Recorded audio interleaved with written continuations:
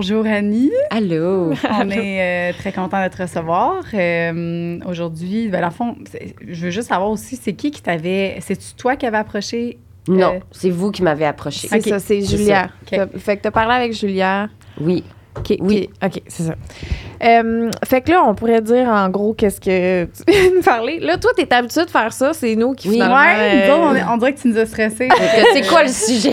T'es habituée de parler de ce sujet-là. Là. Oui. Parce que t'es représentante... Je suis intervenante de proximité pour les personnes en situation d'itinérance.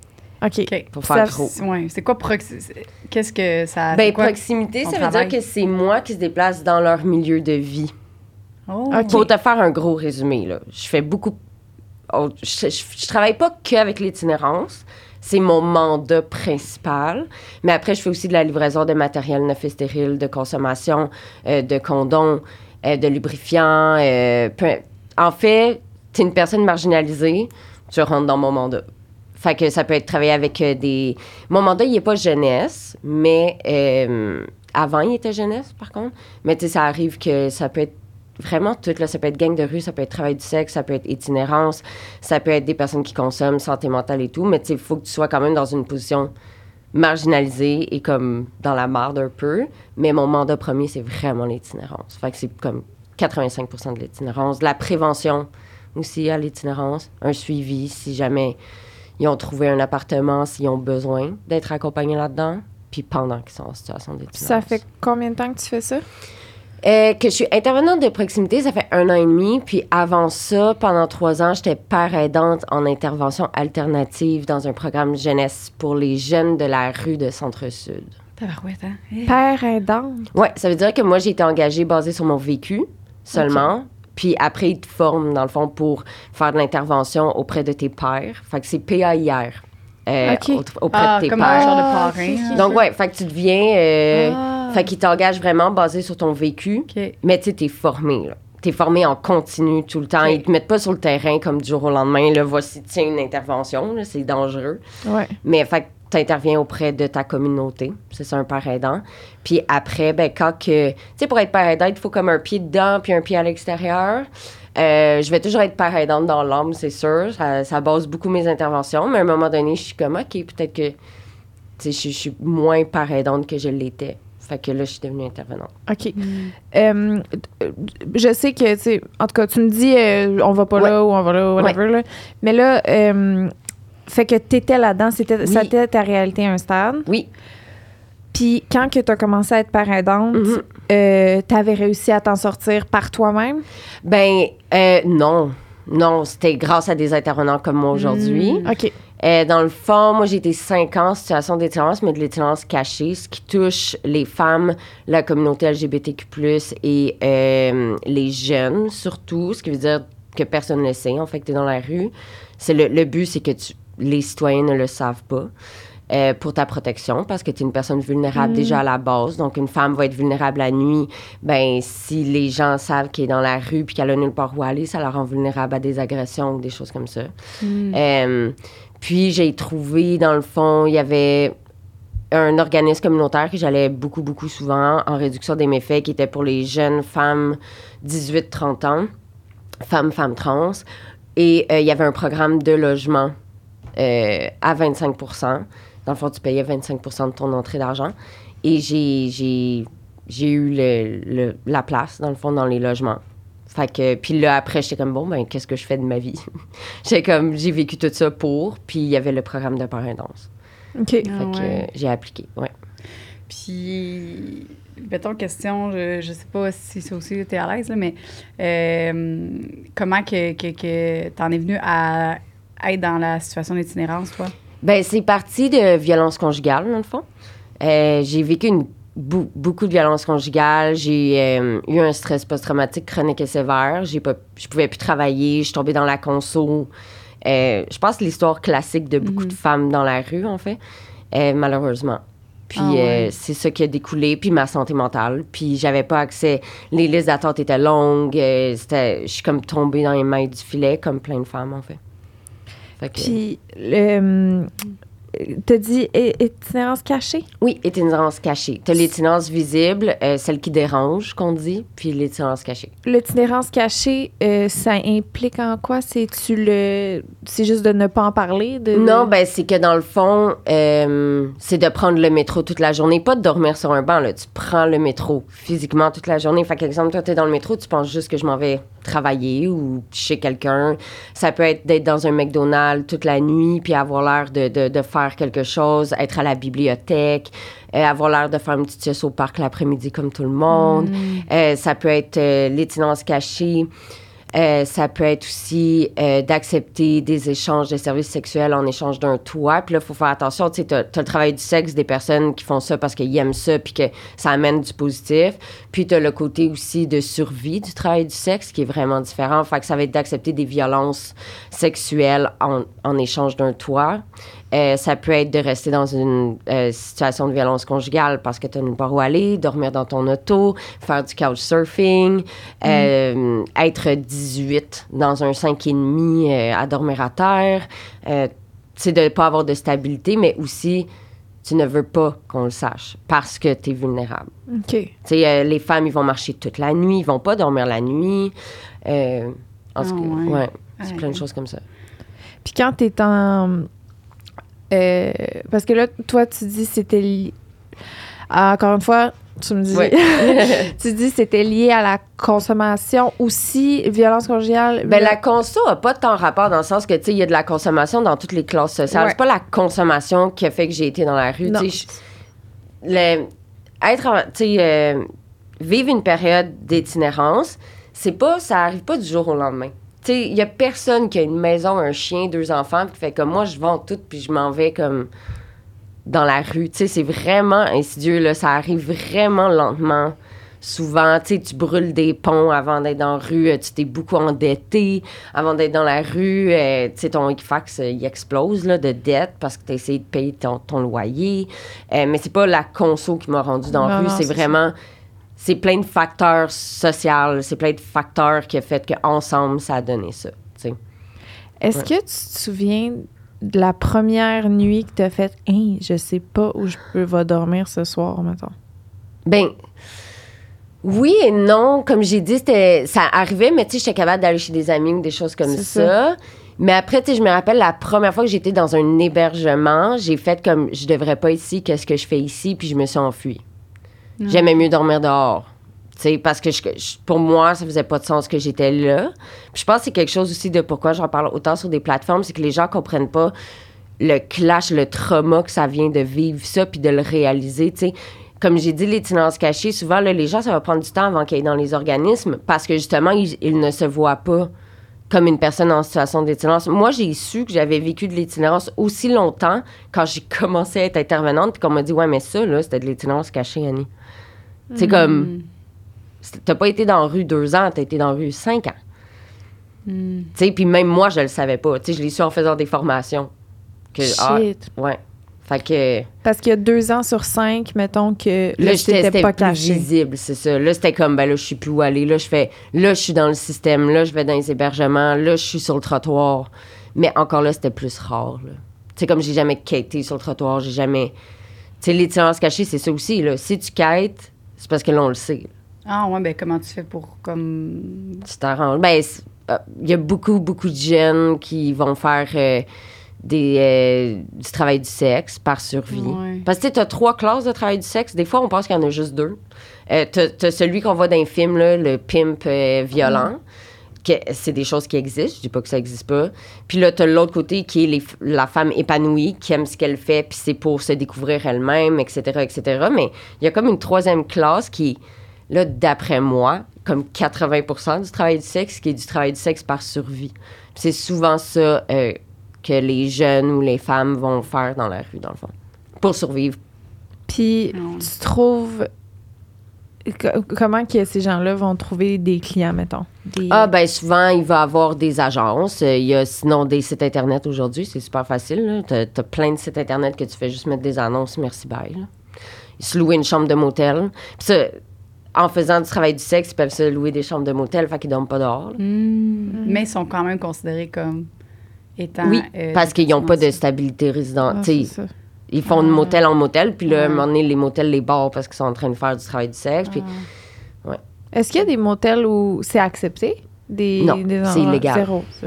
C'est ça. Fait que là, faut que tu Ben attends, mais il y a une différence entre accepter... Je veux dire, il y a des motels qui savent absolument que ça se passe. Sûrement, là. C'est sûr. Après, eux, ça amène de l'argent, fait que tant mieux pour eux. Mais ce que je veux dire, c'est que techniquement, c'est illégal, point. Là. Est-ce que tu t'es fait des amis dans la rue, j'imagine? Ben beaucoup, oui. parce que ça doit être beaucoup de ça, tu sais, Oui. C'est une communauté, là. C'est ça. C'est de l'entraide. Ben oui, on allait au festival de jazz ensemble. On faisait des affaires, on faisait des activités. Mais oui, absolument. Que tu as rencontré, mettons, dans des hébergements, dans des... Puis est-ce qu'il y en a, mettons, qu'aujourd'hui, tu es intervenante avec eux? Je pourrais pas. Tu pourrais pas? Je pourrais pas. Parce que ça m'est déjà arrivé comme par aidant, justement, que, exemple, quelqu'un que j'ai connu de la rue. L'affaire, c'est que je connais trop d'informations sur eux. Ça les a pas laissés se dévoiler à leur rythme, si tu veux. Mais aussi, c'est que j'ai pas le... Si, exemple, j'interviens avec quelqu'un que je connais bien ou que j'ai déjà consommé avec eux ou que j'ai déjà fait des conneries avec eux, peu importe, mais j'ai pas le côté d'intervention de... Tu sais, t'as l'émotion qui rentre là-dedans. Fait que dans ce temps-là, tu réfères à un autre intervenant. C'est la chose à faire. Ouais. Okay. Puis ils comprennent là, quand t'expliques. Ben ouais. Puis après, c'est ça aussi que la première chose, c'est que tu leur dis, tu sais, tout ce qu'on a vécu ensemble ou tout ce que tu me dis, c'est confidentiel. Puis... Parce que c'est la même confidentialité qu'un médecin à partir de 14 ans. Fait que tu peux pas parler à d'autres intervenants de la personne. Puis tu dis que c'est comme une communauté puis que vous entraidez et tout, mais est-ce que tu remarques qu'il y a beaucoup de gens dans cette communauté-là qui sont quand même, mettons, justement, les agressions entre... Des agressions, des vols, des... Bien, il y en a, mais comme dans tout... C'est de la survie, puis c'est ça qu'il faut comprendre. Moi, ce que je trouve drôle, là, c'est juste moi, mais tu sais, exemple, moi, je travaille beaucoup avec les vieux de la vieille, là. Tu sais, comme Roger, qui m'aime un jour puis qui m'aime pas l'autre, là. Ah. Puis que ça fait comme 10 ans qu'il est dans la rue puis qu'il est bien, là, comme dans sa situation, comme il survit. Puis... tu sais, j'ai plein d'exemples de comme « Ah, Annie, telle personne m'a volé mon cellulaire. » Puis là, tu sais, ils sont en crise, là. Puis ils sont comme « Je sais que c'est lui qui a volé mon cellulaire. » Puis le lendemain, les deux sont en train de se manger une slice de pizza. Tu sais, comme sur le trottoir en se disant « Je t'aime. » là. Tu sais, comme ils savent que c'est de la survie puis que l'autre, il a volé par survie. Fait qu'on dirait qu'il n'y a pas... dans le temps, ils se fâchent pas longtemps parce qu'ils ont fait la même affaire. C'est ça, OK. Après, il y a, je trouve, plus d'agression des citoyens qui n'aiment pas les personnes en situation d'itinérance. Puis ça, il y en a vraiment beaucoup, des agressions sexuelles, des agressions comme, je me rappelle plus c'est dans quelle ville, là, mais il y en a un qui est décédé, l'autre à l'hôpital parce que des jeunes trouvaient ça drôle de battre des gens de la rue. Si tu regardes sur TikTok, il y avait comme un trend d'aller acheter des burgers au McDo puis de les smash d'en face des gens de la rue pendant qu'ils dormaient. De pisser sur les gens de la rue, de leur cracher dessus. Il y a beaucoup de micro-agressions et même d'agressions sexuelles d'usagers qui viennent te voir, puis qui sont comme cette nuit, j'ai vécu une agression sexuelle, puis pour eux, c'est normal, c'est même pas... Ils sont comme, je peux-tu avoir un nouveau pantalon parce que j'ai du sang partout? Tu sais, comme, ça va être ça leur demande. Après, il y en a qui vont en parler plus, mais c'est triste à voir que des fois, c'est rendu une réalité. Là. De faire comme, ben juste correct, Annie, je peux-tu juste avoir... J'ai faim. Comme... Ouais. Puis quand ça arrive, mettons, des situations comme ça, premièrement, c'est quoi l'âge le plus jeune que tu as vu ou que... 12 ans, mais ça, je tiens à le dire, c'est quand même rare. 12 ans. Hey, puis c'est souvent pris en charge très vite, dans le sens qu'il y a un hébergement qui accepte à partir de 12 ans. Okay. Mais là, tu sais, il y a tout le côté DPJ, les parents. Puis là, j'ai jamais travaillé avec des jeunes de 12 ans, puis je sais que entre 12 et 14 ans, il y a des lois. C'est super strict, c'est super serré. Mais après, tout ce qui est un peu intervention jeunesse, il y a des hébergements qui commencent à 14 jusqu'à 18. Puis après, ça peut être un autre groupe jeunesse 18-30 ou 18-25. Mais à 14 ans. Puis ça, à 14 ans, c'est des jeunes, justement, que leurs parents est arrivé. Ils sont violents. Il y a beaucoup d'agressions sexuelles, beaucoup d'inceste. Ah ouais. Je peux pas dire combien d'histoires de... En fait, je pense que je connais pas vraiment un jeune de la rue qui s'est pas fait agresser sexuellement quand je travaillais avec les jeunes. de l'inceste, beaucoup. Des jeunes qui vont fuir aussi, exemple des personnes trans qui vont fuir parce qu'ils ont peur de leurs parents. Beaucoup de violence familiale. Donc, ils fuient, en fait, la violence familiale, ce qui est OK, je veux dire. Je comprends. Y a-tu beaucoup de ces personnes-là qui... Parce que, mettons, justement, là, un jeune de 14 ans qui vient vers vous, est-ce qu'il y en a certains, je sais qu'il ne doit pas en avoir beaucoup, mais qui réussissent à s'en sortir pareil, puis à... Ben, c'est sûr que là, tu sais, je travaille plus dans le jeunesse depuis un an et demi, mais avant, ce qui est tough, tu sais, 14 ans encore là, c'est pas la majorité, là. Je dirais c'est plus 16 ans, puis là, c'est des fugues de la DPJ. Mais ce que je trouve difficile, c'est qu'il y a pas assez de programmes, il n'y a pas assez de place dans les programmes. Puis, tu sais, quand tu me poses cette question-là, ça me vient un flashback d'un jeune, justement. Tu sais, il était là à tous ses rendez-vous. Il était là, tu sais, il a tout rempli les papiers. Il y avait toutes ses pièces d'identité. On applique pour des logements subventionnés ou des logements avec intervenants. Puis, c'est parce que tu as 500 autres jeunes qui appliquent, là. Tu sais, puis tu as un appart. Fait que c'est une question de chance, pas juste du vouloir. C'est pour ça que la phrase « si tu veux, tu peux » dans mon domaine, c'est une phrase très privilégiée parce que le « peut », c'est les outils. Tu sais, si tu veux, tu peux, mais le « peut », c'est des outils qui sont supposés être offerts par le gouvernement ou par des programmes. Puis s'il n'y a pas la place, bien, il a beau vouloir, le jeune, là, puis faire tout, puis être à tous ses rendez-vous, le « peut », c'est l'accès au programme. Comme moi, là, quand j'ai été acceptée dans un programme pour les logements, justement, j'ai dû donner plein de 25 sous à plein de femmes de la rue, puis on s'était séparés plein de cabines téléphoniques parce qu'ils prenaient juste les 5 premières personnes qui appelaient, je pense, pour une entrevue. Fait que j'avais donné plein de 25 sous à des femmes qui étaient trop vieilles pour être acceptées au programme, puis ils appelaient toutes à mon nom. Tu sais, comme on attendait que la ligne pogne, mais c'est ça, tu sais. Il n'y a pas illimité de place. Fait qu'il y a plein de gens qui veulent sortir de là, mais qui ne sont pas capables. C'est très rare, ceux qui veulent pas, en fait. Puis, encore là, je comprends. C'est plus, comme je dis, les vieux de la vieille. Puis c'est parce que quand ça fait comme 20 ans que la société te crache dessus puis dit que t'es un bon à rien, puis si tu veux, tu peux, puis c'est ton choix. Puis tu sais, les traumas que t'as vécu, ben moi aussi, j'en ai vécu des traumas, puis j'ai pas fini dans la rue, puis qui te regardent de haut, puis tu te fais smash des burgers McDo, ça se pourrait qu'ils veulent pas réintégrer la société. Ça se pourrait qu'ils fassent, ben fuck off. Allez tout chier. Je sais pas si je peux parler de même, là, mais absolument, pour tu sais. Puis après, t'as les jeunes. Puis plus longtemps quelqu'un reste dans la rue, plus c'est difficile par la suite. Ouais. Puis après, les jeunes, on est en train de les échapper en ce moment avec la crise économique, la crise du logement. Qu'est-ce qu'on peut faire concrètement? Concrètement, tu sais, t'as ceux qui vont aller donner de la soupe, des sandwichs, des cartes cadeaux, puis il en faut parce que, exemple, les intervenants, on n'a pas ce temps-là nécessairement pour le faire, mais ça en vient à voter pendant les élections, voter municipal pour ton quartier. Arrêtez de faire des pétitions pour des programmes. Parce qu'on veut en ouvrir des programmes, mais il y a toujours des gens qui font des pétitions du « pas dans ma cour »,« pas à côté de chez nous »,« j'ai des enfants ». Puis c'est de l'ignorance. Je comprends pas. Des pétitions contre quoi? Contre l'ouverture de programmes. Comme juste à côté d'ici, c'est en construction un programme un site de consommation supervisée, ce qui veut dire que tu peux venir consommer des drogues par inhalation. Ce programme-là, c'est par inhalation. Avec des intervenants sur place à cause du nombre de surdoses des décès. Ben là, tout le monde autour, ils ont fait des pétitions pour pas que ça l'ouvre en disant mes enfants. Puis là, ils ont ouvert un site Internet avec des photos de guns et de gens dans la rue morts à terre, comme si ça allait faire ça dans le quartier. Mais ces gens-là consomment déjà à l'extérieur. Là. Ils vont juste venir consommer à l'intérieur. De façon sécuritaire. De façon sécuritaire. Après, des programmes de logement, il y a plein de pétitions pour ça. Là, de centres de jour, il y a toujours des pétitions. C'est toujours comme ça. Ou des campements aussi. Non, les campements, y a-tu eu une... tu sais, je sais qu'il y a eu une année où est-ce que... Je sais pas si c'était une pétition contre les campements ou une... Ben, tu sais, il y avait plein de tentes à un moment donné dans Montréal, là. Il y en a toujours. Il y a plus de... Mais là, c'est rendu légal, ça? Ben non. Ah, c'est pas légal. Mais en fait, c'est pas illégal. C'est que c'est pas toléré. Ah, okay. En fait, mais c'est en train d'être vu par un juge au fédéral parce que c'est un peu complexe peut-être pour quelqu'un qui travaille pas dans le domaine. Mais...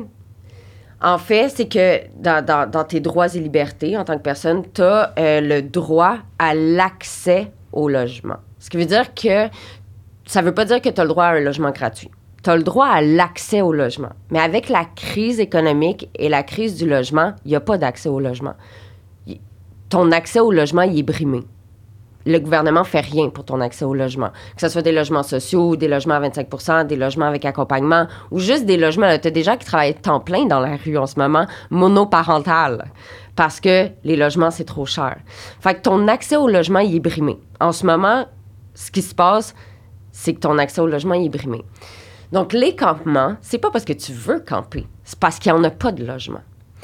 Donc, au fédéral, ils sont en train de se pencher sur la question de, ben là, si tes droits et libertés sont brimés par le fait que le gouvernement fait rien pour l'accès au logement, tu ne devrais pas avoir le droit de démanteler un campement parce qu'il n'y a pas d'option. Les hébergements aussi sont pleins. C'est quoi l'option? Il n'y a pas de logement, il n'y a pas d'hébergement. Mais tu peux pas te camper. Mais tu n'as pas le droit de camper. Exactement. Mais il y a des villes au Québec qui, eux, par contre, leur tolérance est là. OK? Les mairesses vont dire, non, on va faire un campement. Comme Gatineau, Granby. Après, est-ce qu'actuellement, là, alors qu'on se parle, c'est encore toléré comme ça l'était? Je regarde pas tous les jours. Là. Mais à Montréal, une personne, une tente, c'est considéré un campement. T'as pas besoin d'être 18, là. Puis démanteler, ça coûte extrêmement cher aussi à vous, là, à nous. Je comprends pas. Ben, tu sais, Notre-Dame, le campement sur Notre-Dame, tu sais, ça a coûté combien de démanteler ça en policier? 500 000 pour une journée. Est-ce que tu sais combien de logements on aurait pu construire à ces personnes-là? 500 000 pour enlever quelque chose pour demander aux gens d'aller dehors de dehors. Juste vous dire, c'est mettre des gens dehors de dehors. Ah ouais. Juste pour qu'on soit clair, là. Tu mets des gens dehors de dehors. Parce qu'ils vont rester dehors, là. Moi, OK, je comprends tantôt ce que tu disais. Propos... tu sais, j'étais comme la police en voulant dire c'est leur travail, mais même moi, je sais pas. Je démissionnerais, personnellement.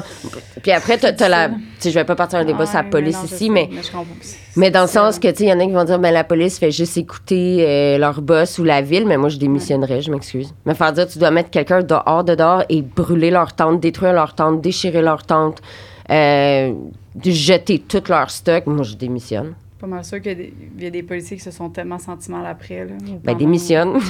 Je suis sérieuse, tu sais, dans le sens, si tu veux aider le monde, deviens intervenant, pas policier, tu sais. C'est mon opinion. Elle a s'adoucir comme... c'est rough, hein? Mais je suis comme... OK, parce que, mettons, si on parle des... C'est quoi les plus grands préjugés, mettons... C'est ça en est un à moi, qui n'est pas un préjugé, mais que je croyais. Mais vous pouvez me sortir des préjugés, puis je peux les debunk. OK, parfait. Ben moi, mon premier, c'était ça. C'était...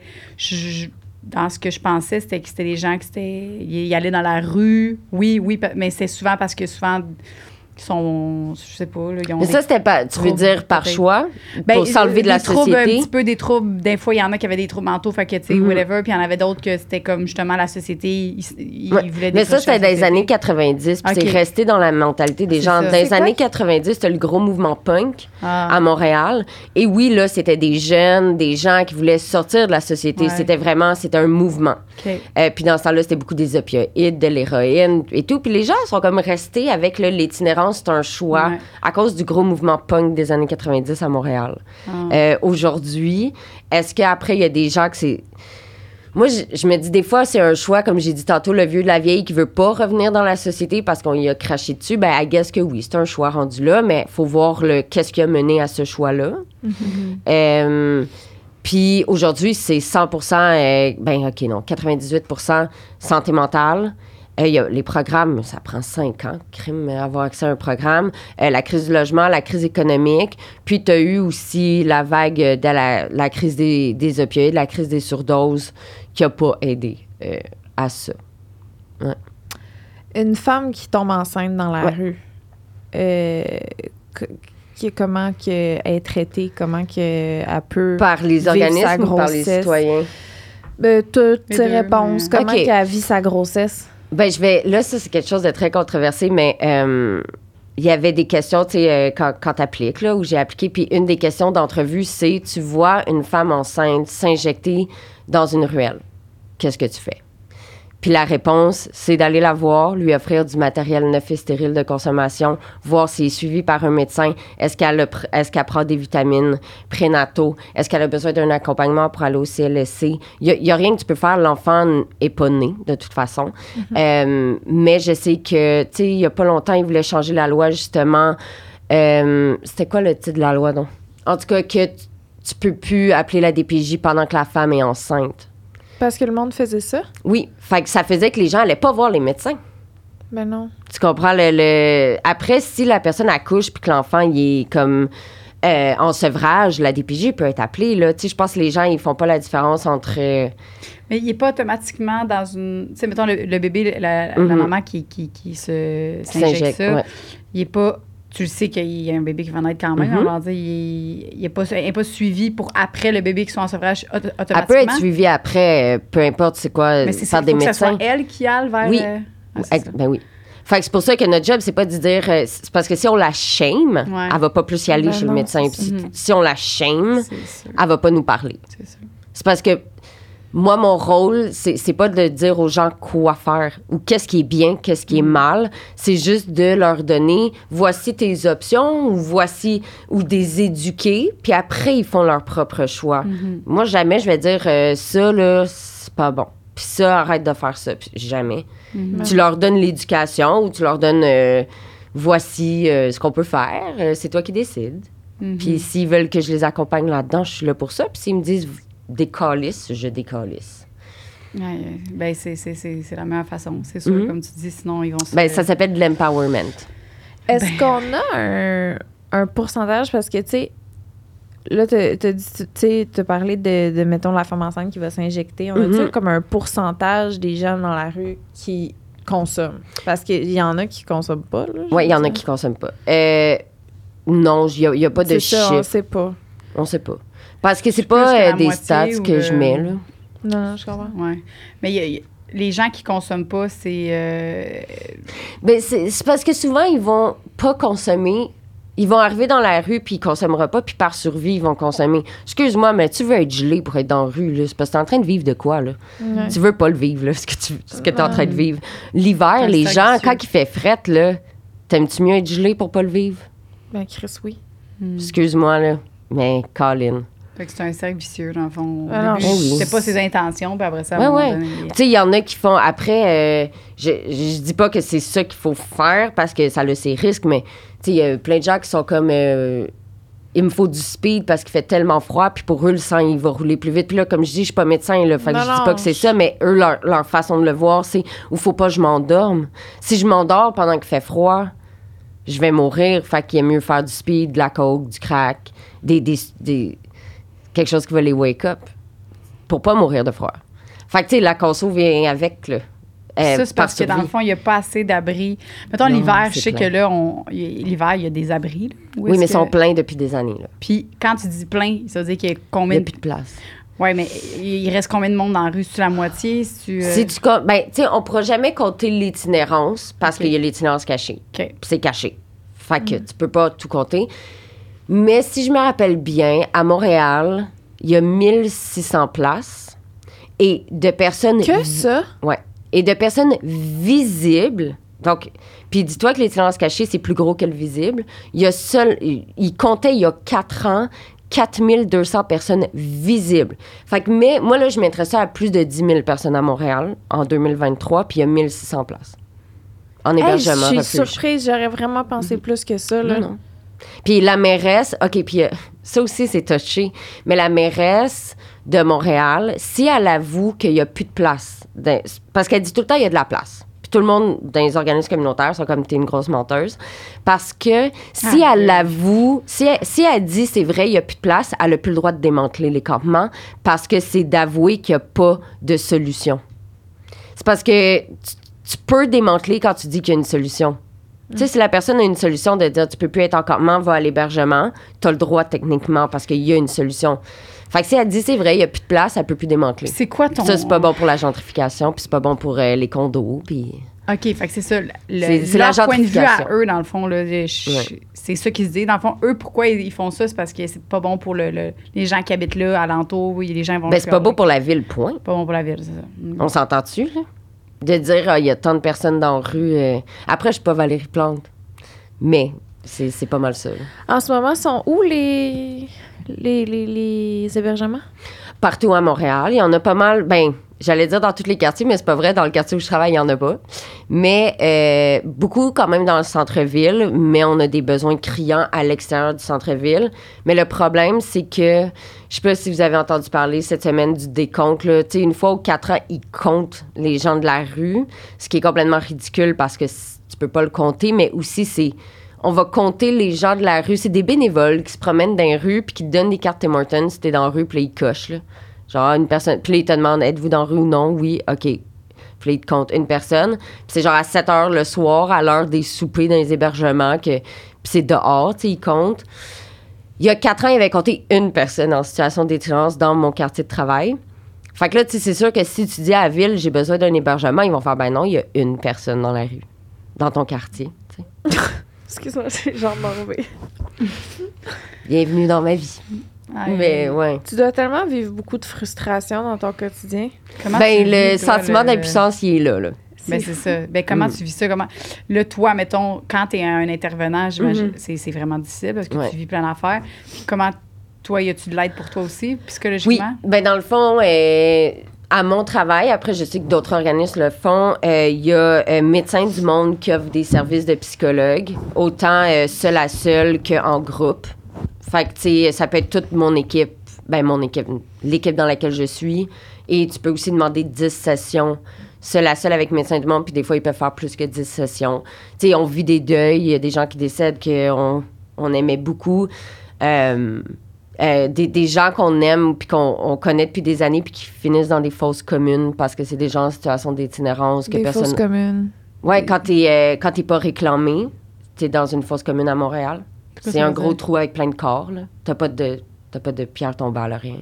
T'as pas de funérailles. C'est une fosse commune, là, comme dans le temps de la guerre. Là, ils creusent un gros trou, ils mettent plein de corps. Ben, t'es là-dedans. Ça, c'est les gens en situation d'itinérance qui... Pas juste en situation d'itinérance, ça peut être aussi les gens qui sont pas réclamés, point. Là. Tu sais, exemple, une personne âgée qui a pas d'enfant, qui a pas de famille, qui a rien, va... À moins qu'elle a déjà payé avant pour ses funérailles et avoir un spot, là, mais sinon, c'est une fosse commune. Genre, la première question que je pose, moi, quand j'apprends que quelqu'un de la rue est décédé, que je connais, je vais demander, vas-tu dans une fosse commune? C'est la première chose que je demande tout le temps. Je sais pas pourquoi c'est ça que je demande, mais c'est ça que je demande. Puis si tu veux pas, mettons, là, cette personne-là est chère à ton cœur, là, puis tu veux pas que cette personne... Je suis pas dans sa famille, je peux rien faire. Tu peux rien faire. Tu peux rien faire. Des fois, même que ça se peut que je le connais depuis 5 ans, puis je sais même pas son vrai nom. Ça se peut qu'il m'a jamais donné son vrai nom, anyway. Tu disais tantôt qu'il y avait 3 catégories. Ben, il y avait les gens en couple. Il y avait les... tu veux-tu parler de ça? Ben, 3 catégories. Il y a juste... Non, 3 catégories, mais 3... On parlait de travail du sexe tantôt pour les catégories. OK. Non, c'est parce que tantôt, tu disais il y avait les gens il y a des gens en couple, puis des... Ouais, ça. Non, mais... Ça?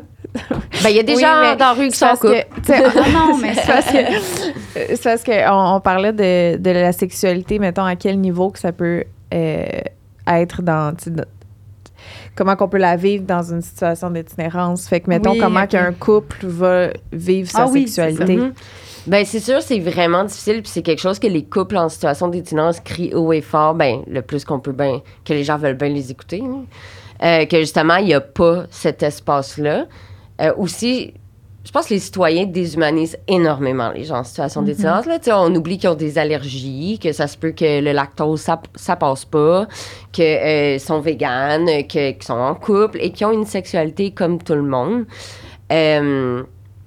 Et après, ça amène qu'on va comme étiqueter des personnes en situation d'itinérance qui vivent leur sexualité comme des pervers. Ils peuvent se faire arrêter par la police pour nudité, pour exhibitionnisme, pour indécence. Puis ce qui amène le sujet des tentes de camping. De camper dans ta tente de camping, au moins tu as un espace un peu plus privé pour vivre ta sexualité.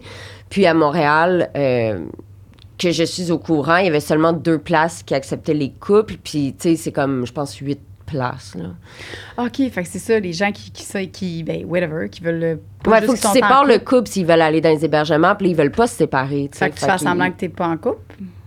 Ben non, il y a mieux dormir dehors que se séparer de leur conjoin.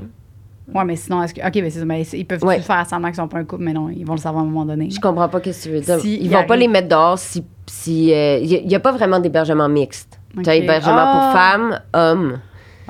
Puis ceux qui sont mixtes, c'est plus les refuges d'urgence.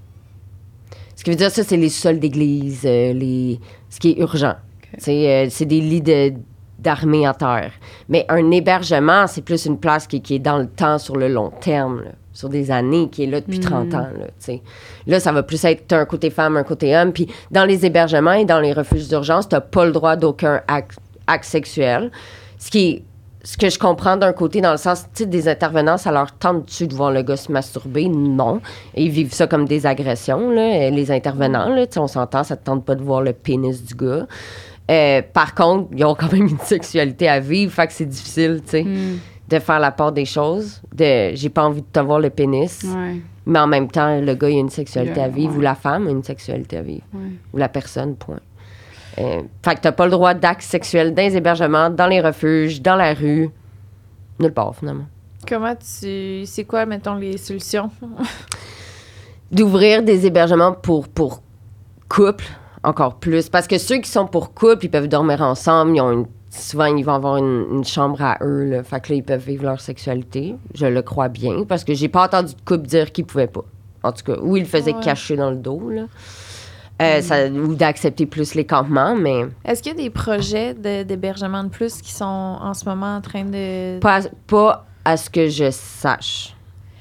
Ils ont débloqué comme 15 millions, mais je pense que c'était juste pour Gatineau. Fait que je suis pas certaine. OK. Mais 15 millions, tu fais un prout avec ça, là, pour des hébergements. C'est rien. Oui. En plus, ça inclut les gens qui travaillent là. Oui. C'est un prout, là. Puis, qu'est-ce que tu dis aux personnes qui disent, sûrement que tu as entendu, là, en ce moment, il y a plein de gens il y a plein de travail qui n'ont pas d'emploi, puis fait qu'il y en a des places pour travailler. La première chose que je peux te dire, c'est que légalement, il faut une adresse pour travailler, là. En tout cas, je fais juste dire ça, là. C'est une très bonne réponse. La première chose qu'on te demande à une entrevue, il faut que tu remplisses ton adresse. Puis il n'y a pas, ça aussi, ça pourrait être une solution. Puis pas juste ça, ton qu'il y aurait apparence. Moi, je sais, mais... Hey, si le gars, ça fait une semaine qu'il s'est pas lavé puis qu'il se présente à ton magasin, t'as beau avoir tout le cœur du monde, tu vas-tu l'engager sincèrement? Ou tu sais, même pas juste ça, là. Fait qu'il faut qu'il travaille de 8 à 5 du lundi au vendredi. Il met où son alarme? Il branche où son cadran?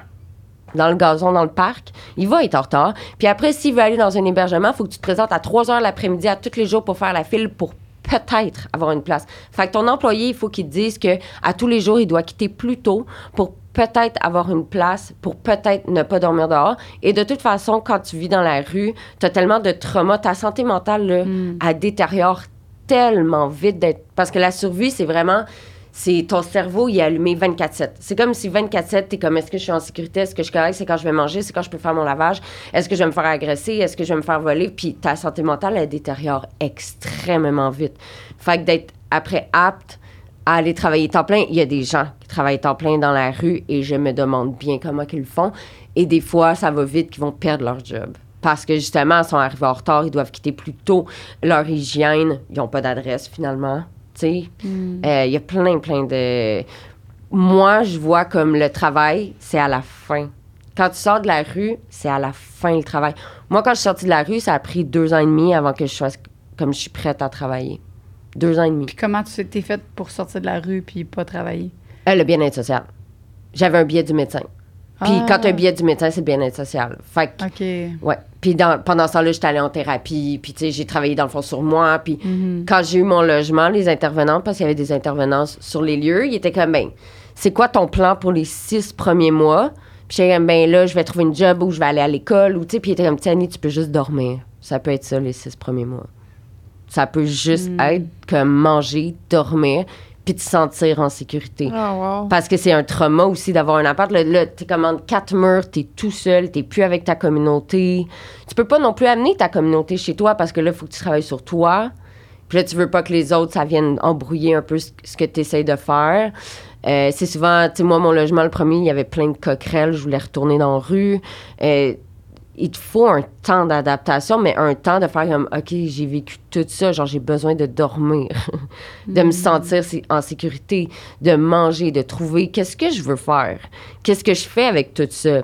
Est-ce qu'il faut que j'aille voir quelqu'un en santé mentale ou non? Peut-être pas non plus. Mais moi, ça a pris un bon 2 ans avant que je fasse comme, OK, peut-être que là, je suis prête à travailler. Tu pensais quoi des intervenants quand tu étais dans la rue? Moi, je les aimais full, mais ceux en réduction des méfaits. Ça veut dire... Réduction des méfaits, c'est que tu respectes le rythme de la personne. Donc, si la personne a dit, moi, je suis pas prête à appliquer dans un logement pour X, Y raison, tu vas pas le pousser. Tu sais, la réduction des méfaits, c'est basé sur l'humanisme, sur l'empowerment, sur la personne et de jamais dire comme ça c'est bien, ça c'est mal. Tu sais, la réduction des méfaits, c'est très dans le... Tu sais, si tu me dis qu'aujourd'hui, t'as pas consommé puis que c'est ça ta réussite, ça va être un high five puis yo, c'est une crise... Hey, c'est bon, tu sais. Puis t'as d'autres places qui vont faire comme, ah ben, une journée, ça veut dire que, hey, là, fais-le toute la semaine. Tu sais, la réduction des méfaits, ça fait aussi, je trouve, que les personnes ne te mentent pas quand t'es un intervenant. En tout cas, le moins possible parce qu'ils savent que t'es pas dans le jugement. C'est ça. Tu sais, si tu me dis qu'aujourd'hui, au lieu de 8 speed, t'en as fait 7,5, tu vas avoir un high five de ma part. Tu comprends? It's good. Genre, crime. Ouais. Un demi de moins. Ouais. Ben, c'est ça dans les AA pis tout ça aussi. Là, c'est... Ben, les AA, tu vois... Souvent, là, moi, quand je suis allée avec quelqu'un... en tout cas, moi, je l'avais vu quand même positif pour ça. Oui. Tu sais, que si, mettons, il reconsomme une journée, il se faisait pas...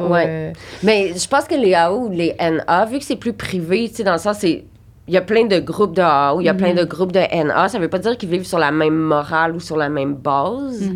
Tu sais, justement, exemple, la réduction des méfaits. Si t'as pas consommé depuis 1 heure puis que t'as réussi à retenir ton hit pendant 1 heure puis que c'est ça, puis il faut faire attention puis que c'est ça ton objectif. Parce que si ton objectif, c'est juste get high, je vais pas te faire un high five dans le sens, je vais te faire un high five si t'as réussi ton objectif, mais je vais pas essayer de t'encourager à ne pas consommer. Moi, ma job, c'est pas de te dire de ne pas consommer, c'est de te dire comment le faire de façon sécuritaire. Moi, je vais te montrer où te shooter de façon... Comment préparer ton hit de façon sécuritaire. Ça fait partie de mon travail, de donner des seringues neuves puis de dire « Oh, cette veine-là, c'est pas bon de t'injecter dans le cou, faut que tu t'injectes ailleurs. » Tu sais, c'est ça. Fait que dans les NA, AA, des fois, moi, ce qu'on m'a beaucoup dit, des gens de la rue, c'est qu'ils te mettent une genre de honte d'échec.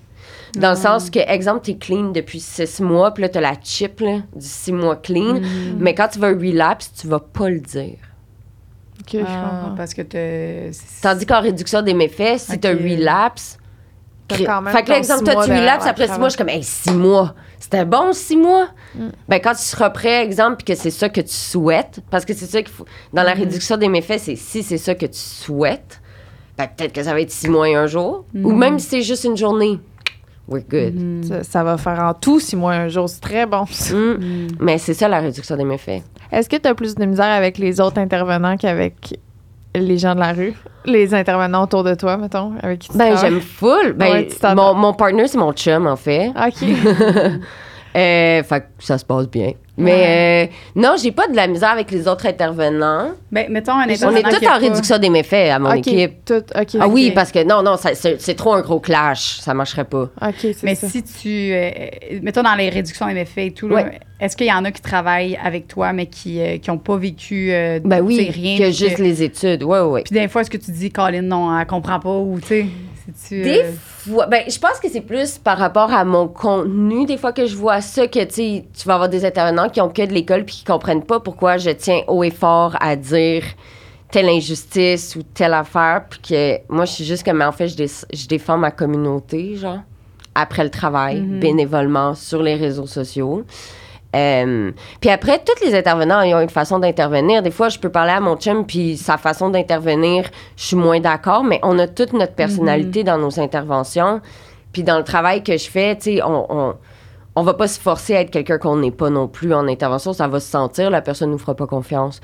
Après, c'est référé à un autre intervenant, si ça marche pas avec une personne. Mais après, il y a tellement de façons d'intervenir, puis c'est sûr que je suis pour la réduction des méfaits en premier. Puis... Est-ce que tu trouves qu'il y a assez d'intervenants? Non. Non, il y en a pas. Mais on a des salaires de marde, là. Je veux dire, Vraiment, C'est là, il y a vraiment- des intervenants, sont payés 18-19 pièces de l'heure. On n'a pas d'assurance. Moi, j'ai aucune pension. J'ai pas d'assurance. J'ai rien. J'ai juste mon salaire à l'heure. Fait que, puis on vit aussi C'est qui au qui seuil de la paye? pauvreté. C'est quand même c'est gouvernemental? Ben, ça vient de plusieurs bailleurs de fonds qu'on appelle. Fait que ça peut venir... là, ça peut venir de partout. Mais, tu sais, des intervenants qui vont dans les banques alimentaires puis qui ont référé un usager à cette banque alimentaire-là, il y en a beaucoup d'intervenants vivant en coopérative d'habitation parce qu'on n'a pas le choix, on n'a pas les moyens de se payer un logement. On vit en colocation jusqu'à tes 45 ans, là. Même plus pour le reste de ta vie, parce qu'on a des salaires merdiques, là. Ouais. Puis ça, ils disent, comme les sages-femmes, ils disaient, ouais, mais vous, c'est une passion. Fait que, tu sais, c'est. Ah, ben oui, correct mais moi, je paye mon loyer en coupon de vocation, là. Ouais. Ben non, mais que je peux. c'est une passion. Ma sage-femme, elle a dit, ouais, elle m'a dit, les joueurs de hockey, là, hein, C'est une passion. Elle a dit, Ah ouais. des millions et des millions. Elle a dit, c'est une passion pourtant. Pourquoi tu vas payer les autres? Pourquoi nous autres, Mais après, c'est pas tous les fou. intervenants qui ont un salaire de merde, là. Moi, je te parle du communautaire Ok, en réduction ok. des méfaits, en intervention alternative, parce que si tu travailles au CLSC, là, t'as une belle pension, t'as Ouais. tout, là.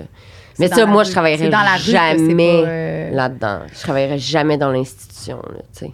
Quand vous êtes arrivé à. Là, c'est un gros sujet, là, mais juste, peut-être en grande ligne, là, la crise de la COVID, là, qui C'était est arrivé horrible. quoi dans ce temps-là? Là, je sais, J'ai là. pas pensé à ça. Qu'est-ce qui est arrivé? Je pense que je suis encore en trauma de ça. Ah ouais, hein? Pour moi, je suis prise en avril 2020. Là. Moi, on n'est pas en 2023. C'est comme si mon cerveau il a arrêté. Là. C'était traumatisant. Pas juste pour les gens de la rue, mais pour les intervenants. On avait nos gros... À un moment donné, il fallait mettre des soutes, là, genre avec les masques. Puis on était les seuls ouverts au centre-ville. Les rues étaient désertes, puis c'était que des gens de la rue. Partout, ils pouvaient pas rentrer à l'intérieur des organismes communautaires. On devait faire nos interventions dehors. À un moment donné, il y avait eu Architectes sans frontières qui avait fait comme un corridor de la ruelle à notre douche avec des panneaux de bois pour pas qu'ils touchent l'intérieur de nos bureaux, mais qu'ils puissent au moins aller prendre une douche. Puis là, on pouvait seulement donner 4 ou 5 douches par jour, qu'il fallait tout désinfecter entre chaque personne. Il y a eu énormément de décès, mais aussi le contact physique avec les personnes de la rue. Essaye d'intervenir à 2 mètres de distance. Genre, la personne est suicidaire, puis t'es comme « ça va bien aller ». Tu sais, comme... il y a eu énormément de décès. Les gens, ils pouvaient plus quitter. Les gens, ils n'avaient même plus d'argent cash. Les places prenaient plus l'argent cash. Ils pouvaient même plus aller s'acheter un Puis les truc gens au voulaient plus McDo. donner des sous parce que sûrement qu'il y avait peur de Ben, il y avait personne dehors, de toute façon. Ouais, c'est ça. Comme une fois, j'étais allée travailler, j'étais la seule dans le métro. J'étais la seule humaine dans le métro, genre de P9 à Berry, là.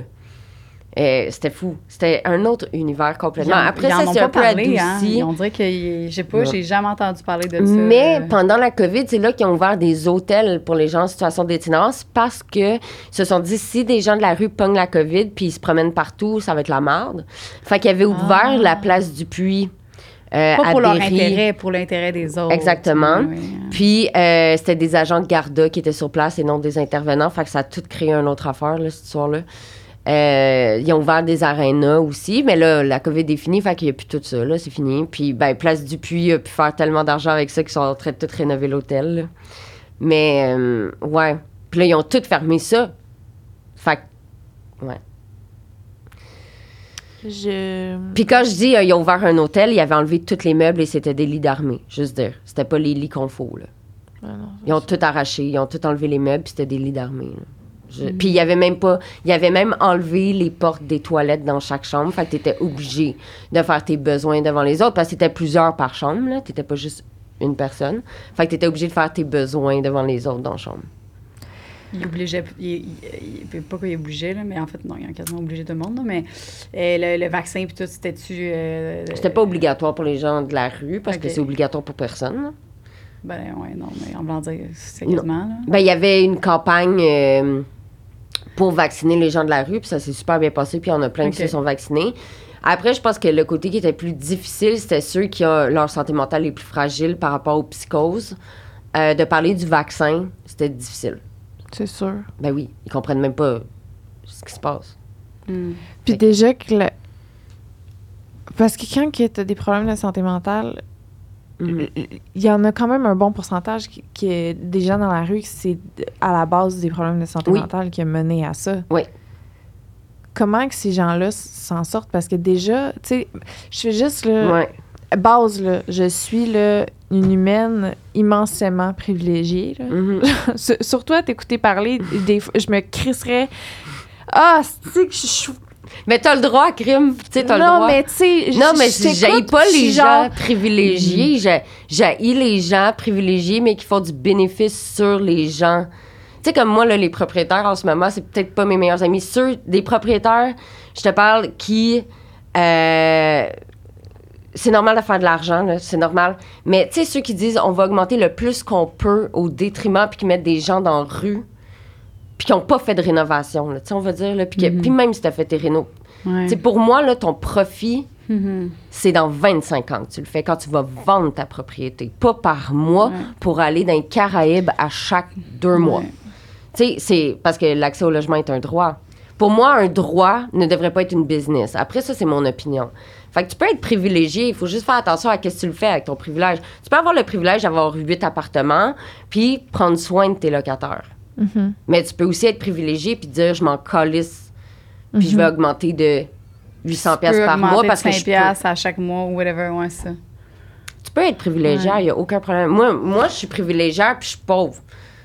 Parce que je suis privilégiée parce que crime, j'ai un appart.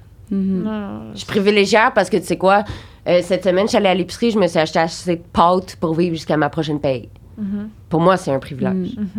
Fait qu'on n'a pas le même degré, peut-être, de privilège, ou je suis privilégiée parce que, crime, cette année, je suis allée dans le Caraïbe, en fait, dans un tout inclus. J'ai jamais vécu ça de ma vie. Quelqu'un a trouvé ça comment? Yo, c'était hot. J'ai amené ma meilleure amie. C'était vrai. J'ai fait un prêt parce que j'allais faire un burn-out. J'ai fait un prêt, puis j'ai amené ma meilleure amie dans les Caraïbes, puis j'ai... Tu sais, ben pour moi, c'est un prêt, on s'entend, là. C'était ta meilleure amie, dans le fond, travaille avec toi? Non. Elle est avocate. Ça va pas... Puis c'est pas toi qui as payé, à elle? Ben non, mais on est allés ensemble. OK. Mais je fais un prêt, puis on s'en va, là. T'sais. Ah ouais. Wow, ça t'a fait du bien? Oui. Hey, c'est le fun de se faire servir au bord d'une piscine. Moi, je suis comme, maintenant, je ne vis que pour ça. Comme, je vais faire ça toutes les années. Essayer, en tout cas. T'as-tu, en travaillant... Parce que, tu sais, là, mettons, tu vis quelque chose de difficile. OK, exemple, tu es hospitalisé une semaine dans ta vie par telle affaire. Puis là, dans 2 ans plus tard, je veux dire, ça fait 2 ans, tu es déconnecté de ton hospitalisation. Tu t'en souviens plus de... Tu sais, c'est comme quand t'as le nez bouché, là. Asti que c'est gossant, mais tu l'oublies après quand ton nez est plus bouché. Ça te fait tout ça d'être intervenante versus quand t'es... Tu sais, y a-tu des moments où tu sens que c'est plus dur de te connecter à leur réalité parce qu'il y a quand même un clash maintenant? Non. C'est pas fait. Tu te rappelles tout le temps. Je comprends. Tu sais, moi, il y a une affaire que je dis souvent aux autres intervenants, tu sais, quand je vais dans les écoles faire des... Parce que c'est ça, moi, je peux aller dans les Caraïbes de temps en temps avec des contrats, tu sais, comme... C'est ça qui m'a offert un peu ma plateforme. Hey, on s'entend, là, je pense que j'ai déclaré 3 000 $ l'année passée de contrat, là, c'est pas... Mais pour moi, c'est énorme, 3 000 $, tu sais, pour moi. Mais c'est... À chaque fois, ceux qui me disent « Ah, je vais être intervenante plus tard », je suis comme « Dis jamais, je comprends. » Parce que c'est pas vrai. T'entends ce qu'il dit, mais tu le comprends pas. Moi, quelqu'un qui me dit je suis écœurée d'être dans une tente à 40 degrés, nanana, c'est comme un sauna, ça me pique partout, j'en peux plus, Annie, j'en peux plus, ben je comprends. Moi, j'aurais dit c'est sûr. C'est sûr. C'est sûr. Tu peux-tu dire j'imagine? Non. Ouais, tu peux dire j'imagine. T'as le droit d'imaginer. Mais de dire je comprends, je trouve que c'est insulte. Parce que. C'est une insulte. Moi, les gens de la rue, ils savent pas, là, nécessairement que j'ai un vécu. Il y en a qui le savent, il y en a qui le savent pas. Moi, je vais pas le dire juste pour le dire. Je vais le nommer s'il y a à le nommer parce que ça fait du sens dans mon intervention. Mais ceux qui le savent pas, de dire je comprends, là, tu sais, il y en a après qui me disent non, tu comprends pas, puis je les obstine pas. Je suis pas comme ben oui, tu le sais pas. Ouais. On ramène pas ça à toi. Non, je vais pas faire comme si tu savais. Ouais. On ramène tout ça. C'est ça. Parce que, tout ce qui est MTS et tout. C'est juste parce que je me suis rappelé. C'est plus le bon terme, c'est Oui, c'est vrai. Tu t'en as dit quelque chose. Oui, c'est ça. Juste la raison de pourquoi j'allais parler de privilèges, c'est que avec tous mes privilèges, c'est déjà compliqué d'avoir des suivis de grossesse. Ah ouais. C'est déjà compliqué. Fait que là, j'essaie de m'imaginer une femme, mettons, qui est dans la rue, ou peu importe si c'est grossesse ou pas, là, mais quelqu'un qui a des problèmes de santé mentale, qui est dans la rue. Pas juste mental, physique, là. Comment tu sors? Tu sais, parce que faut que, mettons, t'as une dépression, faut que tu cours après ton CLSC de base pour essayer de t'en sortir, puis t'es dans un état où, Chris, t'es déprimé, t'as pas la force de... Ben, t'es en état de survie, t'as même pas le temps de penser à ça. Les gens qui s'en sortent, comment? Comment? Parce que ça sonne honnêtement impossible. Mais aussi, ce qui est tough, je trouve, quand t'es dans la rue, pour avoir accompagné énormément de personnes à l'hôpital ou dans une clinique, c'est que les médecins vont aussi blâmer ta situation de vie au lieu de... Moi, là, je connais des gens qu'on a découvert, qu'on a essayé de défoncer des portes pendant 1 an et demi, parce que juste physiquement, ils ne se sentaient pas bien. Puis qu'on a découvert plus tard que finalement, ils ont le cancer phase terminale, mais c'est parce que pendant 1 an et demi, 2 ans, les médecins étaient comme « Ah, c'est parce que t'es dans la rue que t'as mal partout. » Tu comprends? C'est parce que tu consommes que t'as mal partout. Juste déjà physiquement, c'est difficile de juste te faire écouter par un médecin. Fait qu'en plus, tu vas le chercher. Puis il y a plein de programmes aussi en psychiatrie qui te demandent d'avoir une adresse pour la thérapie. Parce que je comprends un peu le point que pour bien faire ta thérapie, il faut quand même que tu aies une stabilité. Il faut quand même que tu saches... Faut pas que tu sois dans cette énergie-là de survie, sinon tu vas jamais te concentrer sur ta thérapie. Tu viendras probablement même pas. T'as pas le temps. Tu sais même pas si quand tu vas revenir, ta tante va être encore là ou si la police va l'avoir enlevé. Tes affaires. Tabarnak. T'as pas... Ta thérapie long terme, c'est après. Mais il n'y a pas de temps de programme de logement. Il n'y a pas... Tu sais... En ce moment, je ne sais pas où l'itinérance s'en va, je te le promets. Ça va pas être beau. Ça, c'est une promesse. Oui, parce que j'ai envoyé une famille en Ontario l'autre fois. Dans le logement. Il y en a plein de plus en plus. Les gens, ils restent à la maison parce qu'ils ont la chance de pouvoir rester à la maison le plus possible. Aujourd'hui, quelqu'un qui dit « J'habite chez mes parents », on dit hey, « C'est normal.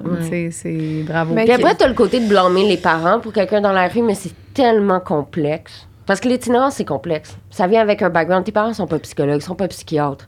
Eux aussi, ils ont une vie, puis ils peuvent pas se drainer à... Non, puis chaque cas est différent, chaque famille est différente. Il n'y en a pas un cas pareil. Là. Puis là, la famille que tu as envoyée en Ontario? Ben, c'est parce qu'au Québec, on a des hébergements maman-enfant. Puis quand je dis des, il y en a 1, 2, puis c'est ce qui est le fun, par contre, de ces programmes-là de femme-enfant ou papa-enfant, c'est que c'est du long terme. T'sais, c'est sur du 1 an, 1 an et demi, 2 ans que tu as ta place. Est-ce qu'il y a des femmes qui vont essayer d'avoir des enfants pour avoir accès à cet hébergement-là? C'est jamais arrivé, ça? Non, parce qu'il n'y a jamais de place. C'est du long terme. C'est très rare d'appeler puis qu'ils ont une place. Ils vont dire, ben j'ai une place dans 1 mois. Parce que pour l'enfant, ils vont pas te dire, tu peux rester juste 1 nuit ou 3 mois. Tu restes là jusqu'à ce que, tu sais. Fait que pour la stabilité de l'enfant. Fait que l'enfant, il est bien, là. Ces places-là, c'est des belles... Pour vrai, là. Je les ai vues. C'est des très belles places. T'as aussi papa-enfant, mais il n'y a pas... Au Québec, on est la seule province qui n'a pas famille-enfant. T'es obligé de séparer les parents. Fait que... mais il y en a en Ontario. Fait qu'ils vont décider d'aller en Ontario. Puis en Ontario, il y en a 1 ou 2, c'est ça? Oui, il y a des programmes maman-papa ou maman-maman, papa-papa, peu importe, là. Enfant. Fait qu'ils ne séparent pas la famille. Puis quand il n'y a pas de place dans l'hébergement, mettons, la femme, elle arrive avec son enfant, il n'y a pas de place dans l'hébergement... ils vont la retourner avec son enfant dans la rue? Ou ils vont lui enlever son enfant? Je le sais pas. C'est quoi? Parce que moi, j'appelle... Tu sais, c'est vraiment touché comme question. Parce que j'ai l'impression que c'est une... Il y a beaucoup de mamans-enfants, on va dire, mais c'est de l'itinérance cachée. Okay. Donc, ils vont rester dans des situations violentes, de violence conjugale. T'sais, on le voit beaucoup, là. Pourquoi t'as pas quitté? Ben, il y a 1001 raisons, dont le logement, on va se le dire, la maison. Ils vont dormir dans leur auto. Ils vont pas oser le dire parce qu'ils ont peur que leur enfant se fasse enlever par la DPJ. Il y a pas une madame qui dort avec son enfant dans une ruelle devant tout le monde. Il y en a pas. Après, si, exemple, moi, je croise une madame avec un enfant, la première chose que je ferais, c'est en fait, j'appellerais mon cordeau, mon boss, puis je dirais que on s'assoit en équipe, on s'assoit que c'est quoi le plan de match. Jamais je prendrais la décision moi-même. Jamais. Qu'est-ce qu'on peut faire? Genre, monsieur, madame, tout le monde... Voter. Voter. Arrêter de bloquer des organismes. Mais voter quoi? Sensibilise. Quand t'entends quelqu'un dire c'est un choix, dis ta gueule. Quand t'entends quelqu'un dire si tu veux, tu peux, explique que c'est une phrase de privilégié. C'est parce que on peut pas faire plus de programmes si les gens veulent pas qu'on les ouvre. Parce que ça va toujours passer avant les autres, avant l'itinérance, on va se le dire. Parce que quelqu'un qui a de l'argent va passer avant. Genre, j'ai l'impression qu'on est rendu à comme un point de non-retour que il faut dire aux gens, arrête de dire des choses comme ça, arrête de penser des choses comme ça. Genre, on est rendu à ce point-là que si les citoyens... Puis après, tu sais, c'est correct de dire, je connais pas le sujet, puis de poser des questions. C'est correct de dire comme, au pire, même, sois pas d'accord, mais essaie donc de pas bloquer le projet. Tu sais, c'est parce que le pas dans ma cour, il est tellement partout. Ça me fait penser, tu sais, à la salle de spectacle La Tulipe, là. Ceux qui ont acheté le condo, comme, à côté de la salle La Tulipe, puis après, ils font une pétition pour fermer La Tulipe parce qu'il y a du bruit. Pourquoi t'as acheté ton condo là, anyway? Si tu savais qu'il allait avoir du bruit. Mais moi, c'est la même affaire pour les organismes communautaires. T'es pas content? Pourquoi t'as acheté le condo là? Ouais, ou votant. Ou des câlisses. Ouais. Tu sais, moi, c'est le monde me rend folle. Puis qu'est-ce qui est le mieux à te donner, mettons, tu sais, justement, là, si on... Moi j'aime ça, là, acheter des fois, à Montréal, mon ex habitait à Montréal, puis il y avait tout le temps des personnes qui vivaient dans la rue, puis moi, j'allais au magasin de pièces, puis je ressortais avec des affaires à eux. À un moment donné, je suis conne, moi, j'avais acheté des cannes, tu sais, je suis comme... Il n'y a pas d'où de canne. Ben non, je sais, mais c'est après, puis après, mon chum était comme... J'ai dit, j'ai acheté ça, Il dit, pourquoi t'as acheté des cannes, tu sais, mais... Il les a préparés, il était content. Sûrement qu'il va les ouvrir avec des roches. Oui, ils ont plein de façons, ils ont bref, des canifs. Qu'est-ce qui est le mieux à me donner? Des cannes. Des cannes, je suis allée au Dollarama. Je pensais des cannes à marché. Parce qu'au Dollarama, il y a rien que ça, des monts de cannes. Là. Fait que moi, je pensais bien faire, mais ben oui. Après ça, la personne est partie en courant avec le sac. Fait que là, sûrement que c'est parce qu'ils veulent pas se faire voler leur affaire, je sais pas. Non, d'après moi, il allait l'amener à son spot avec ses affaires. OK, parfait. Parce qu'après, s'il reste là avec son stock, les gens vont pas lui donner de stock. Il y a du stock. Ah, OK. C'est comme quand t'as trop de change dans ton verre, tu l'enlèves. Là. OK. Mais là, ma question, c'est est-ce que c'est mieux... je sais que là, sinon, ils peuvent... La première chose, c'est de l'argent. Ça va toujours être de l'argent. Ça va être de l'argent qui est mieux leur offrir. Mais c'est de la réduction des méfaits. Parce que, je vais t'expliquer. Après, t'as le droit de pas être d'accord avec ça. Là. Ouais. Mais exemple, là, ça... En fait, ce qui est drôle des gens qui sont comme moi, je donne pas d'argent, ils peuvent consommer, c'est genre le syndrome du sauveur, là. Et de je sais mieux que toi ce qui est bon pour toi. Mm-hmm. Tu sais, les gens que toi, t'as ta paye, est-ce que je te dis consomme pas ou fais pas ça avec ta paye? Pour eux, c'est leur paye. C'est travailler. La quête, c'est du travail. Okay? Après, on va dire que sans ton 5 $, il va consommer pareil. La chose qu'il va faire pour consommer, par contre, ça peut être voler dans un DEP. Ça peut être faire quelque chose qui va le criminaliser. Faire du travail du sexe qui n'est pas consentant à faire. Ça peut... Donc, c'est de la réduction des méfaits de donner de l'argent parce que là, il ne va pas se tourner vers des choses qui peuvent le mettre dans le marde, créer d'autres traumas, voler, tout ça. Parce qu'il va consommer pareil, que tu lui donnes ton 5 piastres ou pas, OK, on va se le dire. C'est la façon de comment il va avoir accès à l'argent qui va changer. Mais la deuxième chose, c'est que quand les gens consomment, exemple, le matin, c'est là qu'ils vont dans les programmes. C'est là qu'ils viennent voir les intervenants parce qu'ils sont bien physiquement. Ils ont pas mal, ils sont pas en souffrance. C'est là qu'ils sont comme, hey Annie, on va-tu faire ma carte d'assurance maladie? Ils se sont fait leur hit ou peu importe, ils ont consommé le matin. Ils ont plus dans leur tête la survie de je vais avoir mal si j'ai pas ma conso. C'est là qu'ils viennent puis qu'ils veulent appliquer dans le programme de logement, aller faire leur carte d'assurance maladie. Hey, on check-tu pas mon certificat de naissance? Ah ouais. C'est là parce qu'ils ont pas, leur journée va être correcte. Fait que là, l'idéal, le bord, ça serait de donner de la bouffe et un 5 $. C'est de l'argent, en premier. L'argent, il choisira sa bouffe. Oui, parce qu'il y a ça aussi. Mais mettons, si j'ai de la bouffe et 5 $, je peux donner les deux. Tu peux donner les deux. Je suis pas en train de dire que c'est... Tu comprends? L'idéal, mettons, si j'ai une bartende dans mon auto et j'ai un 5 $, je peux donner mais les pas deux, juste ça, parce qu'avec l'argent... Si t'as pas un des deux, mettons, et pas ton esti de bartende. C'est ça. Donne le 5 $. Mais après, il faut aussi demander... Tu sais, une affaire, je pense que j'ai c'est sûr... en fait, mon premier TikTok à vie, là, c'est à propos des bartendes puis des sandwichs. Ouais. Parce que j'étais dans le métro, puis t'as deux filles, genre, tu sais, avec un sandwich style première moisson, tu sais, avec le pain épais de même full croûté, là, qui va voir un gars de la rue au métro Pineuve, puis il offre le sandwich, puis le gars de la rue, hyper poliment, là, il est comme « Non, merci ». C'est tout ce qu'il a dit. Puis là, les filles rentrent dans le métro, puis moi, je suis derrière eux, puis ils sont comme « Est-ce d'ingrat, nanana ». Puis j'ai juste sorti mon iPhone, puis j'ai dit, tu sais, genre le gars, il a le droit d'avoir des goûts, il a le droit d'avoir des valeurs, il a le droit d'être vegan. Tu sais, même s'il est dans la rue, peut-être qu'il est allergique à l'estime moutarde. Puis ton calice de pain première moisson croûté de même. Est-ce que tu sais comment les gens de la rue ont mal aux dents? Comment tu veux qu'il le mange? Mais est-ce qu'il va te le dire à toi que le petit sandwich au pain croûté, c'est parce que j'ai 18 caries puis j'ai mal? Il va juste te dire non merci. Tu sais, fait que le côté de donner, c'est aussi d'accepter le refus. Puis si t'es pas capable d'accepter le refus, c'est parce que l'action, tu le fais pas pour eux, tu le fais pour toi. Parce que quand le gars, il va dire non, là, si ça te fait chier qu'il a dit non, c'est parce que l'action, c'était pas pour lui. Non, c'était pour toi.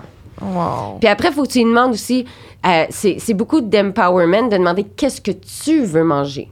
Exemple, il y a un McDo, là, derrière. C'est le fun de pas assumer ce qu'il veut manger. Demande-y, parce que dans les hébergements, là, c'est tel repas, puis c'est ça que tu manges, sinon tu manges pas. Puis c'est comme si tu lui redonnes le pouvoir de choisir pour lui. Wow. Fait que ce qui est hot aussi, c'est des cartes cadeaux. On va dire que t'es pas à l'aise pour l'argent, des cartes cadeaux. Ah, ouais, c'est... OK. Simple de même, cartes cadeaux de l'Orama, AEW, McDo, Petro, name it, là. C'est vrai que c'est une bonne idée. Il choisit après ce qu'il veut. Puis il peut même le partager.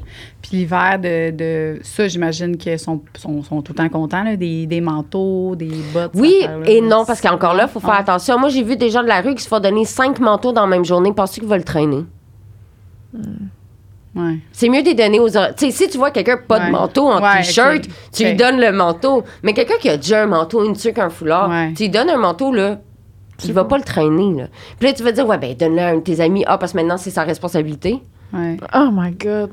Non, mais c'est vrai, les gens sont comme, tiens, veux-tu la nourriture? J'ai pas faim, ben tu le donneras à un ami. Toi, va le donner à l'ami, c'est toi qui veux donner la bouffe. C'est fou, hein? Tabarnak! Non, mais genre, à Noël, quand j'étais dans la rue, j'avais reçu un moment donné 20 bouteilles de shampoing, les gros 16. Je les ai toutes jetées. Mais oui, Parce que je vais marcher avec ça toute la journée. Voyons. Non, mais pas juste ça, parce que je vais marcher toute la journée avec 20 bouteilles de shampoing à traîner ça partout. C'est ben trop lourd. Calisse. Mais ça, c'était des choses que les gens C'est pensent pas. mais Puis à non, Noël, c'est là, mais ça, moi, là, à Noël, tu sais, Ouais, là, ça, les c'est gens bon, de la tu rue, le dis, donner parce du que parfois, chocolat, il y a donner qu'on des pense bonbons, donner du maquillage aux organismes pour les jeunes filles, donner des masques pour les cheveux. C'est le temps des gâtés aussi, Chris. Lâchez vos hostitucs. Je m'excuse, là, mais Non, c'est tout le temps c'est ça. À bon, Noël, bon. c'est toujours des paniers genre brosse à dents, pâte à dents, shampoing, genre tu pues, va te laver. C'est ça, à chaque année, à Noël, des organismes. Ouais. Ben, pas les organismes qui donnent ça, mais les gens qui donnent ça aux organismes. On À devrait faire Noël, une journée c'est qu'on juste donne ça. genre plein de maquillage. On Mais est il y a- Masque pour la face. Je peux vous donner plein d'organismes qui seraient heureux de recevoir ça pour les jeunes ou pour les Des- gens. Non, point. on T'as des De la belle lingerie. Mais oui, non, mais pour vrai. Pour vrai, là. Non, mais on organise une journée. Moi, il y avait un organisme pour les jeunes Puis là, on femmes. invite tout le monde, puis là, on Ouais. dit venez donner tout votre maquillage, vos ouais. lingeries, coquines. Non, peut-être pas. Non, mais, Ouais, non, non, mais mais pour les. 100%. Ben, pourquoi pas? Ouais. Ils ont une vie sexuelle aussi. Aussi, C'est ils veulent se sûr. sentir belles. Chris, t'es tout le temps pogné à porter le linge de l'autre qui est troué ou qui a été donné, puis tu peux même pas avoir de personnalité avec ton Des linge. livres, mettons, Moi, il y en a-tu rien à battre? Des livres? Ouais. Oui. Parce que dans les hébergements, il y a plein de livres. Il y a des Ok, bibliothèques c'est ça. partout. Des Ouais, dildos. Fucking down. Ben, l'affaire, c'est que je pense pas que tu aurais le droit à l'hébergement d'amener un dildo. Ah ouais? Ouais, ok. parce qu'ils vont fouiller ton sac à l'entrée. Mais le J-pop, il a pas l'air d'un jouet, là. Ouais, ça se peut. Ouais, non. Mais après, je suis sûre qu'il y en a qui les amènent. Là. Tu sais, t'as des travailleurs du sexe que ça va être leurs outils de travail. Il y a des hébergements qui diraient oui, donc Ok, non. ok, Fait que c'est ok. Mais après, est-ce qu'il y a des hébergements plus serrés, on va dire, moins en réduction des méfaits, qui vont vouloir distribuer ça? Ça, c'est une autre histoire. Mais... tu sais, moi, une affaire, quand je suis sortie de la rue, je sais pas si tu sais combien de paires de Dr. Martens que j'ai, que je finance sur 4 paiements sans intérêt, parce que pendant 5 ans, j'ai été pognée à porter le linge de quelqu'un. Genre, j'ai pas été capable d'avoir ma personnalité à travers mon linge ou mes habits. Puis là, c'est devenu comme... Je pense que j'ai 72 coton wattés, là. Genre, c'est devenu, en fait, comme maladif d'avoir ma personnalité à travers mon linge. Ça devient comme maladif à la fin, là. De faire comme... Fait que du beau linge juste esthétique aussi. Mais là, Oui. y a-tu un peu le rapport, genre... tu sais, mettons que ceux en situation d'itinérance qui quêtent dans la rue, est-ce qu'ils vont comme pas vouloir porter du beau linge? Ouais. Genre, Aussi, se ça se fixer, tu sais. Aussi, ça se peut, mais c'est pour ça que moi, j'encourage, tu sais, parlant des manteaux d'hiver, c'est pour ça que moi, j'encourage plus, à moins que tu vois quelqu'un qui n'a pas de manteau puis qui fait moins 40 puis c'est dangereux, donne aux organismes, parce qu'après, les organismes, c'est ça. eux qui vont le distribuer, puis ça va être la personne qui va choisir Ce qu'elle Son veut. manteau. ce qu'elle veut. Ouais. Je comprends. Juste donner l'option. Puis si la personne, là, cette journée-là, veut pas porter du propre parce qu'elle va quitter, elle va juste pas prendre le morceau propre. Puis les Ouais, organismes, non, tu vas nous les dire après pour qu'on les mette en dessous, là? Oui, ben il Ouais, c'est ça. y a accès, il y a un guide de toutes les ressources à Montréal là, sur le site du RAPSIM, mais je peux vous en référer, qui sont des plus petits... Parce que ce qui est plate, tu sais, c'est que les gros organismes, c'est eux qui ont tous les dons. Parce que, tu sais, c'est eux qui font de la pub à TV parce qu'ils ont le budget, tu sais, comme des places. Puis, t'as les petits organismes, tout petits rikiki, qui ont aucun budget. Tu sais, les organismes dans lesquels, exemple, je travaille, qui n'ont aucun budget, qui n'ont rien. Puis c'est pas nous qui reçoivons les dons des gens parce que les gens, ils pensent pas parce qu'ils savent même pas qu'on existe. Ben, c'est quoi le tien? On va le mettre Rap jeunesse. On va le mettre dans Réaction, prévention. Puis là, c'est mieux ça que de donner au village des valeurs qui revend doublement ton fucking manteau. Puis tout l'argent va à Walmart. Je suis allée au village des valeurs pour la première fois, là, ouais, puis il y avait du linge qui coûtait fucking cher, des jeans qui... Et je dis, ça coûte cher. Ça n'a pas de bon village sens. des valeurs, mais l'autre, Renaissance, tu sais qu'ils engagent... c'est tout de la réinsertion sociale. Renaissance? Oui, c'est tout de la réinsertion. Fait qu'ils quoi, engagent des gens, exemple, dans la rue, qui sortent de prison. Peu importe, c'est de la réinsertion. Fait que ça, c'est bon. Oui. Mais pas village de valeur, lui, c'est de la merde. Ah, c'est ça. Parfait. Ben, des fois, ils donnent, mais c'est un petit pourcentage, mais tout l'argent va à Walmart. Ah! Village des valeurs, ça appartient à Walmart. Ah, mais tabac! Je vous apprends beaucoup de choses aujourd'hui. C'est fou. bravo. J'aimerais ça qu'on... Parce que là, je sais, on n'a pas tant parlé de la sexualité en situation de c'est vrai. différence. J'avais trop de questions, mais moi, j'aimerais ça que tu reviennes si tu veux. Ben oui, on peut... oui. Il y a plein de questions des gens, puis c'est un sujet... Les gens pouvaient poser des questions? Oui. Ben, j'étais pas au courant. On aurait un 15 minutes sur Patreon, si t'es à l'aise, mais il faut comme closer Ben oui, ça. absolument. Puis c'est vraiment à contre-cœur, parce Ben que non, j'ai y a pas de encore trouble. tellement de questions pour toi, puis je pense que ce podcast-là va réveiller tellement de monde. Moi, j'ai eu le goût de pleurer la moitié du temps Pleure que tu pas. parlais, je le sais, puis c'est pour ça que j'ai pas... Un des trucs, c'est la SAQ. Ça... Qu'est-ce que Fini de travailler. Ah. SAQ. Ça fait 3 ans que je suis sobre, malheureusement. Mais elle serait bonne en tabarnak, la bouteille de vin rouge ce soir, je te confirme. Ouais, c'est ça. Merci. Mais ça fait plaisir. Merci pour beaucoup, l'invitation puis de vouloir parler de ce sujet qui est pas si joli. Non, mais c'est... Ben moi, écoute, je connaissais rien. Je connaissais rien là-dedans. Puis C'est fou, hein? on pense connaître quelque chose, puis finalement... fait que merci vraiment d'être venu. Puis Ça fait plaisir, c'est sûr que moi, j'ai envie... Tu sais, tu dis, on peut faire quoi? Mais on peut faire quelque chose concrètement. Puis j'ai envie qu'on fasse quelque chose, justement, organiser quelque chose. Ouais, j'aimerais vraiment ça. Ça serait vraiment fun. Puis on Mais va j'ai une travailler en couple collaboration d'organismes avec toi. Pour jeunes puis pour personnes trans que j'ai en tête que peut-être ça serait cool. Non, je suis sûre qu'on... Je viens de faire on le sait qu'on peut ménage faire dans mes quelque chose. affaires. J'ai 4 crises de gros sacs à donner, là. Fait Bon. qu'on se parlera après. Si tu veux. Absolument. J'ai des adresses pour toi. OK, malade. Vraiment. Ben, Merci merci.